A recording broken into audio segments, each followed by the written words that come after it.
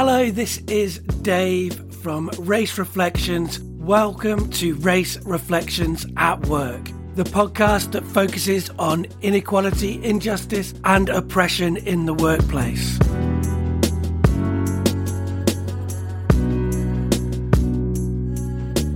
Today we're going to be talking about racial bias and blackness in teaching and higher education with special guest Mel Green, who is one of the newest additions to the Race Reflections team.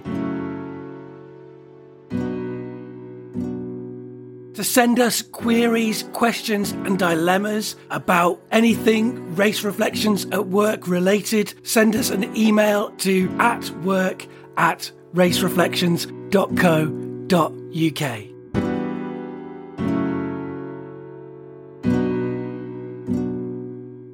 So, hello Mel. Hi Dave, thank you for having me today. I'm Mel Green. I'm an associate lecturer with the Open University. I'm also a doctoral researcher at the Open University. I've been associate lecturer there for 5 years, and I teach on 3 modules within education studies, primary education studies and childhood studies. And how long have you been working in education? Since 2005, I think. A long time. I was a primary school teacher for 15 years, working in state schools, in pupil referral units, in a psychiatric unit even. And then I moved into higher education about 5 years ago. And what made you choose to work in education? I actually really didn't like school. Well, I liked primary school, but I had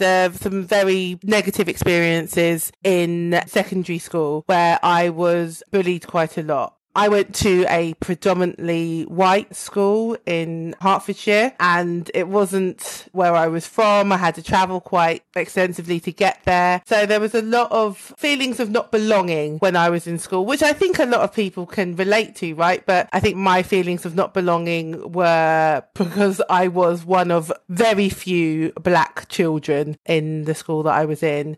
So there was a lot of racialized tension amongst myself and my peers and even my teachers, where there was quite low expectations of my intelligence and my abilities. Also, it was quite a well-to-do school, I suppose, so lots of upper middle class students. I was from a working class background, so there was kind of those feelings of sort of classism as well. So I just generally felt quite isolated in school, but I loved learning, and so I kind of took those experiences and thought about the teacher I would have wanted to have and decided that that was going to be me for the pupils that I was going to be teaching in the future.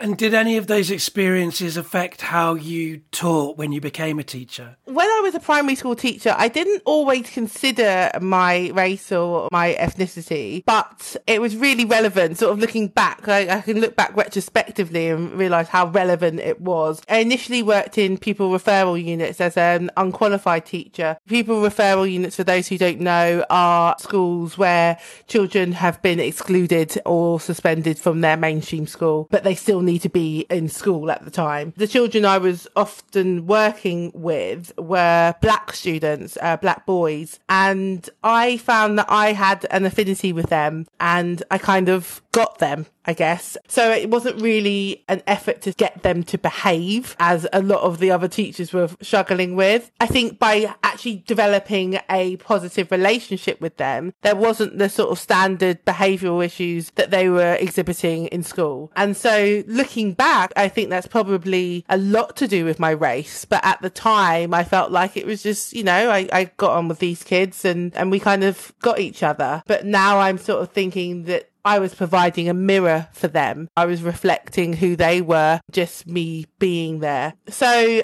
once I moved from pupil referral units into state schools, so mainstream schools, I was often told I was good at behaviour management for the same kind of reasons. It was always the black boys who were naughty or who were considered to be naughty by the rest of the staff who just behaved for me or engaged in learning and actually focused on my teaching. I don't think I was focusing on behaviour management, but people thought I was good at behaviour management because children naturally kind of behaved around me. It's interesting, isn't it? It's like they don't ask the question, why do other teachers have problems with behavioural management? And is there a systemic reason why black boys are needing, in inverted commas, behavioural management? Like, what are the structural things that are causing that situation? Exactly, yeah.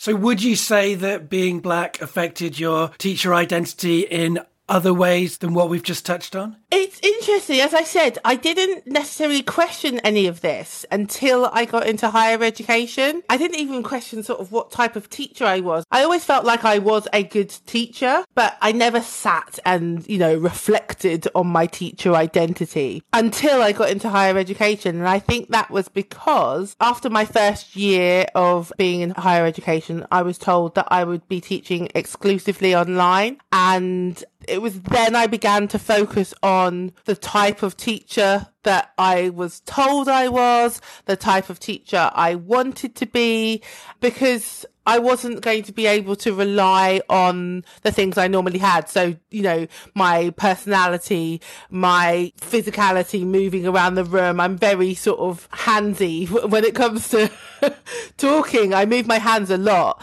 and I smile a lot. I make funny faces, and all of that is not something that is obviously easily translatable into online education. So that's where I began thinking about my teaching identity, and specifically how I, as a black woman, could still be a visible black woman online. I actually started thinking about how blackness was actually part of my teaching identity. The jokes that I would make came from my culture, my lived experiences. I realized how much of that element of me was within my teaching identity, because I suppose the loss of it made me question how to bring it back into my teaching. And so how did you translate your blackness while teaching online? What did that look like? Or what does that look like? I really made a conscious effort to help my students visualize me, who I was, rather than send out an introductory email at the start of the year. I would create introductory videos that they could see literally from the outset. Obviously, I could do that with an image, right? I could just send a photo of myself, but actually seeing my mouth move, seeing my mannerisms, seeing my facial expressions, that really encapsulates or embodies who I am. So I made a conscious effort to, from day one, they would see me and they would see a physical moving representation of me. And in the Open University, you don't have to use webcams in tutorials. We use something called Adobe Connect, which is very much a sort of virtual classroom. And a lot of the time, teachers were worried about using webcams because of broadband issues and making tutorials accessible to all students. However, I really focused on using my webcam in tutorials because, again, I wanted to embody who I was while I was teaching. And I use my images,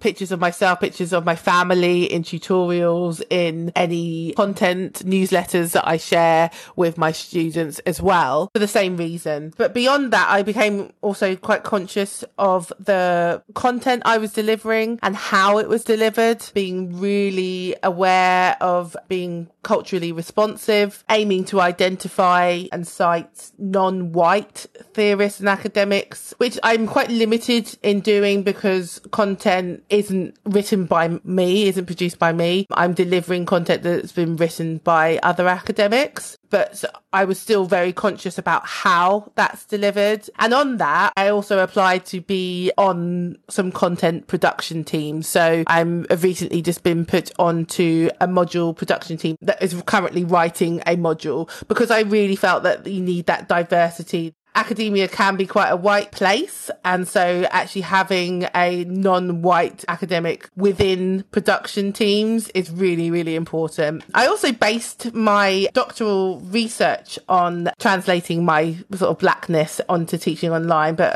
I think that's going to be for another podcast, maybe later down the line. But it has highlighted to me the difficulty in translating blackness and how I feel that it is relevant to the way I teach.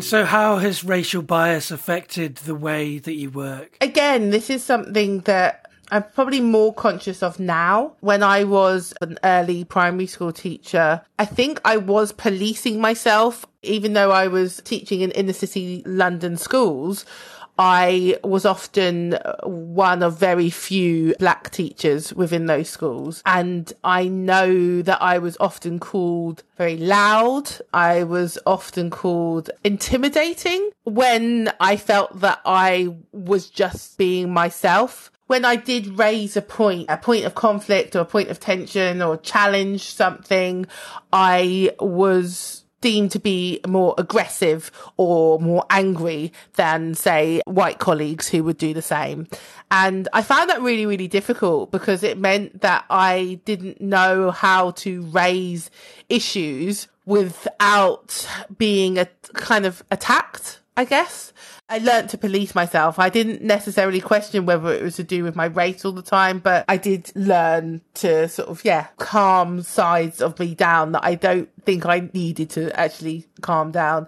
I was often also sort of passed over for promotions, for managerial positions for white counterparts, even though I was told I was very experienced, I was very good at this, I was very good at that, but it would often be my white counterparts that got roles instead of me. I also just felt there was kind of that lack of mentorship that my white colleagues were able to have, where they had that sort of representation of people that looked like them in roles that were senior, and so they could see their journey to moving up within schools. So again, I kind of felt that same sort of sense of isolation, that kind of lack of belonging that I experienced when I was actually, a pupil in school. But I think I learned along the way internalized whiteness, I guess, in order to be successful. So how to kind of play the game, how to sort of politely exist in order to be seen as less aggressive or less angry. There was one example where myself and a colleague were disagreeing about something, and the more I refused to acquiesce to what she was saying, she became more and more angry with me. She was quite aggressive in that she started to insult me.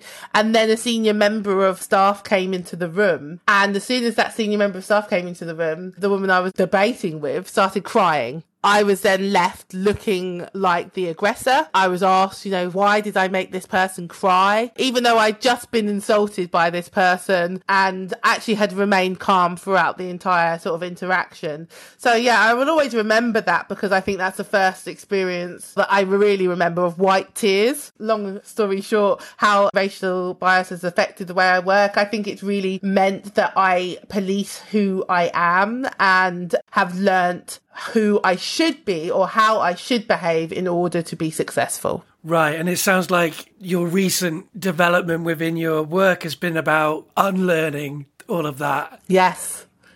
Finding the sort of strengths and the power, I guess, that come with rejecting that and finding a new narrative. Yes, totally. And what about microaggressions? I think those are sort of the kind of more insidious ways of experiencing racial tensions, right? Because they're kind of like easier to kind of gaslight you about. Like this same colleague, the one that I first experienced white tears through, we were teachers with the same experience. So we literally had gone through our NQT year at the same time. So NQT is newly qualified teacher year, but we were working together. It was a 2-form entry school. We were teaching both year groups. She would often say, well, let's just say that I'm the lead. Just just for this situation, I'll lead on this and you won't. But it was very much sort of keeping me in my place sort of thing and not working collaboratively. I was her minion, I guess, and I would do more practical things. I set up rooms or do risk assessments, and she would do the things that were more visible for things like promotions. And I think in the way that I didn't want to sort of upset the apple cart, I kind of let those things happen. When she'd make comments about lunches that I brought in smelling funny, even being asked things like, I have dreadlocks, having locks for her was a statement that I was a Rastafarian, came up with some quite offensive questions about my cultural experiences. So yeah, I suppose it caused a lot of mental struggles about what I should be battling and whether I should say something, or is it going to then make me look bad? So you end up sort of just not saying things, but then still having that struggle internally. This is for me anyway, I speak for myself, where I'm annoyed with myself for not pulling her up on things, questioning what battle I should fight. So it leads to a lot of mental internal struggles that just get in the way of you doing your job, I think. In terms of academia in general, you've kind of already touched on this, but is there a lot of whiteness in academia? Yeah, there really is. I think, again, this is something that I've struggled with because my research does require me to explore my race. Amongst other things, I am looking at sort of intersectionality theory. So, I'm thinking about things like my class, my disabilities, but my race is a big part of it. And so I was given 2 supervisors who were both white male. So I feel like initially my supervision sessions were me arguing points about race that I felt again took away from me focusing on developing my research. It became me arguing for my own lived experiences. It's tiring, and it sort of takes your energy away from the work that you actually want to do. It also is kind of frustrating because I want to be in networks where I'm not having to explain how I'm not too attached to my race in order to be objective. These sorts of things come up in academia because the white experience is kind of seen as the default neutral one, whereas anything outside of that is kind of seen as maybe too subjective or too personal. So yeah, there is a lot of whiteness in academia. I've always wanted to be a black professor, and there is I can't even remember the statistics now, but I think there are 34 black female professors in the UK out of thousands. So, the fact that you haven't got that to look up to is quite depressing. Yeah, it's funny, that question, is there a lot of whiteness in academia? Like, academia kind of is whiteness. It's whiteness, it's class, it's all of the systems of oppression. Yes. Kind of tied up within academia, which is a way of codifying, telling us what things are important, what things aren't important, and all of those things. Exactly. And I should say to listeners, I realize it might sound like I'm asking very kind of intrusive questions, but these are questions that we've kind of agreed on in advance. And in fact, Mel really wrote these questions. How does race affect your work? And I guess we're talking now about higher education work. I feel like it's an unavoidable part of my work. Not necessarily something that I would want to avoid, but I feel drawn to speak from my racialized experience because of kind of just what you just said about academia and higher education, that we are in higher education mirroring back society's worst inequalities, and racial inequality within education is something that I would hope no one could deny exists within things like degree awarding gaps, student retention, student experience. Race comes within all of that. I feel like a need to make myself responsible for researching, exploring it, but also transforming that, actually not being complicit to the fact that higher education is mirroring those inequalities. So I've been involving myself in quite a lot of scholarship, and obviously I feel that my research will speak to the black experience for higher education practitioners as well.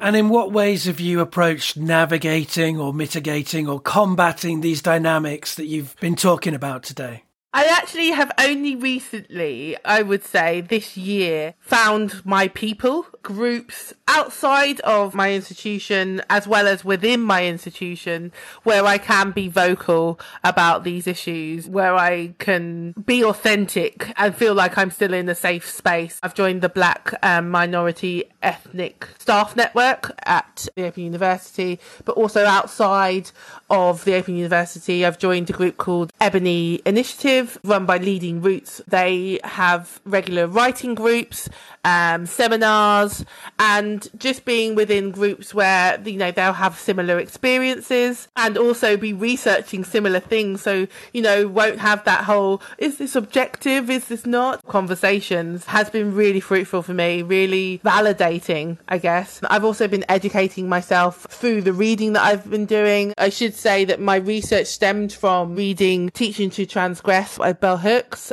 which I feel like you know, her writing is always so transformative, but even finding theories that actually speak to my research ontological beliefs. So Sandra Harding's standpoint theory has enabled me to argue against this objectivity, neutrality situation that I got into with my supervisors. So it actually legitimizes my way of believing that my lived experiences can be used in research. So yeah, just finding my people, being vocal, being authentic and educating myself has been the ways I've been navigating those dynamics. On Race Reflections at Work, we're always thinking about practical steps and ways that listeners can get some tips and ideas on how to combat white supremacy in the workplace. And I think pretty much everything we've talked about, including your personal history, contains things that people can learn from and powerful ideas about ways to combat the kind of systems that are around us. Do you have any advice for Black people who want to work in higher education? Yes. Please come. That's the first thing I would say. We need more Black people within higher education. So please, if you are considering it, apply for that job, apply for that role. But when you're in it, I definitely have learned that self-care, not the marketized version of, you know, candles and the bath, although those are great, but it's things like knowing when to say no. So knowing when people are asking you to do something, as you will get asked as a Black person, you're very likely to be asked to be involved in some sort of sometimes tokenistic work, which might be, you know, to join in equality and diversity and inclusion team, or to speak about the Black experience about this. And those things are great if you want to do them. You shouldn't feel that you have to do that. And so you should know when to say no and knowing when to withdraw yourself from a situation. So you don't need to be there when people are being or saying racist things or making you feel uncomfortable or showing microaggressions. Knowing when to take yourself away from a situation is really important. And that's the same with, it is very difficult to maybe speak out on those occasions, but you also don't want to be complicit in racism, but you should only speak out when you feel safe to. And if you want to find ways to speak out that maybe don't expose yourself or make you feel vulnerable, then you can do that through anonymous or maybe less direct means, like sending an email afterwards, complaining in writing, that sort of thing. And yeah, do the work you feel passionate about and not work that you feel is steeped in tokenism or that you're being asked to do just because you belong to a community. Just be authentic. Don't feel that you are speaking for the entire Black community. Don't get lost in essentialism. We're not a monolith. Your experience is your experience. So yeah, just be you, but be there. I'd love it if more Black people joined higher education. I think we need more. Thank you so much for talking with us today. I look forward to future podcasts with you to hear extra stuff that you have to tell us about your experiences and your learning, your knowledge. I guess to kind of round it off, I guess we should say something about you. You know, you've joined Race Reflections. What is your role within Race Reflections, and welcome to the team? I don't think I've been here a month yet, but I'm already loving being part of this team. It's just a wonderful group of people. But yeah, my role is from the sort of academic point of view, and it's really to try and bring on higher education institutions and even psychotherapy institutions into the world of race reflections. At the minute, we're really thinking about the student experience as well. So providing training, providing safe spaces, as I keep on talking about, for students, for racialized students, to feel that they can be coached, be peer mentored by people who understand their experiences. So it's a mix of working with staff, it's a mix of working with students, but all within sort of higher education and training to bring them into the whole race reflections world.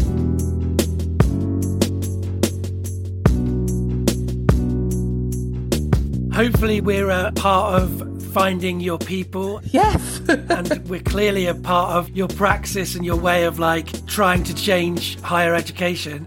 So it's great to be able to be a part of that in a small way by asking you questions, which you've given me to ask you. So thanks so much for doing this. Oh, thank you for having me. And thank you everybody for listening. If you have enjoyed the show and you like what we're doing, please subscribe, rate and review on Apple Podcasts, Spotify, Google Podcasts, Amazon Music, or wherever you get your podcasts. This has been Dave from Race Reflections. Goodbye and take care.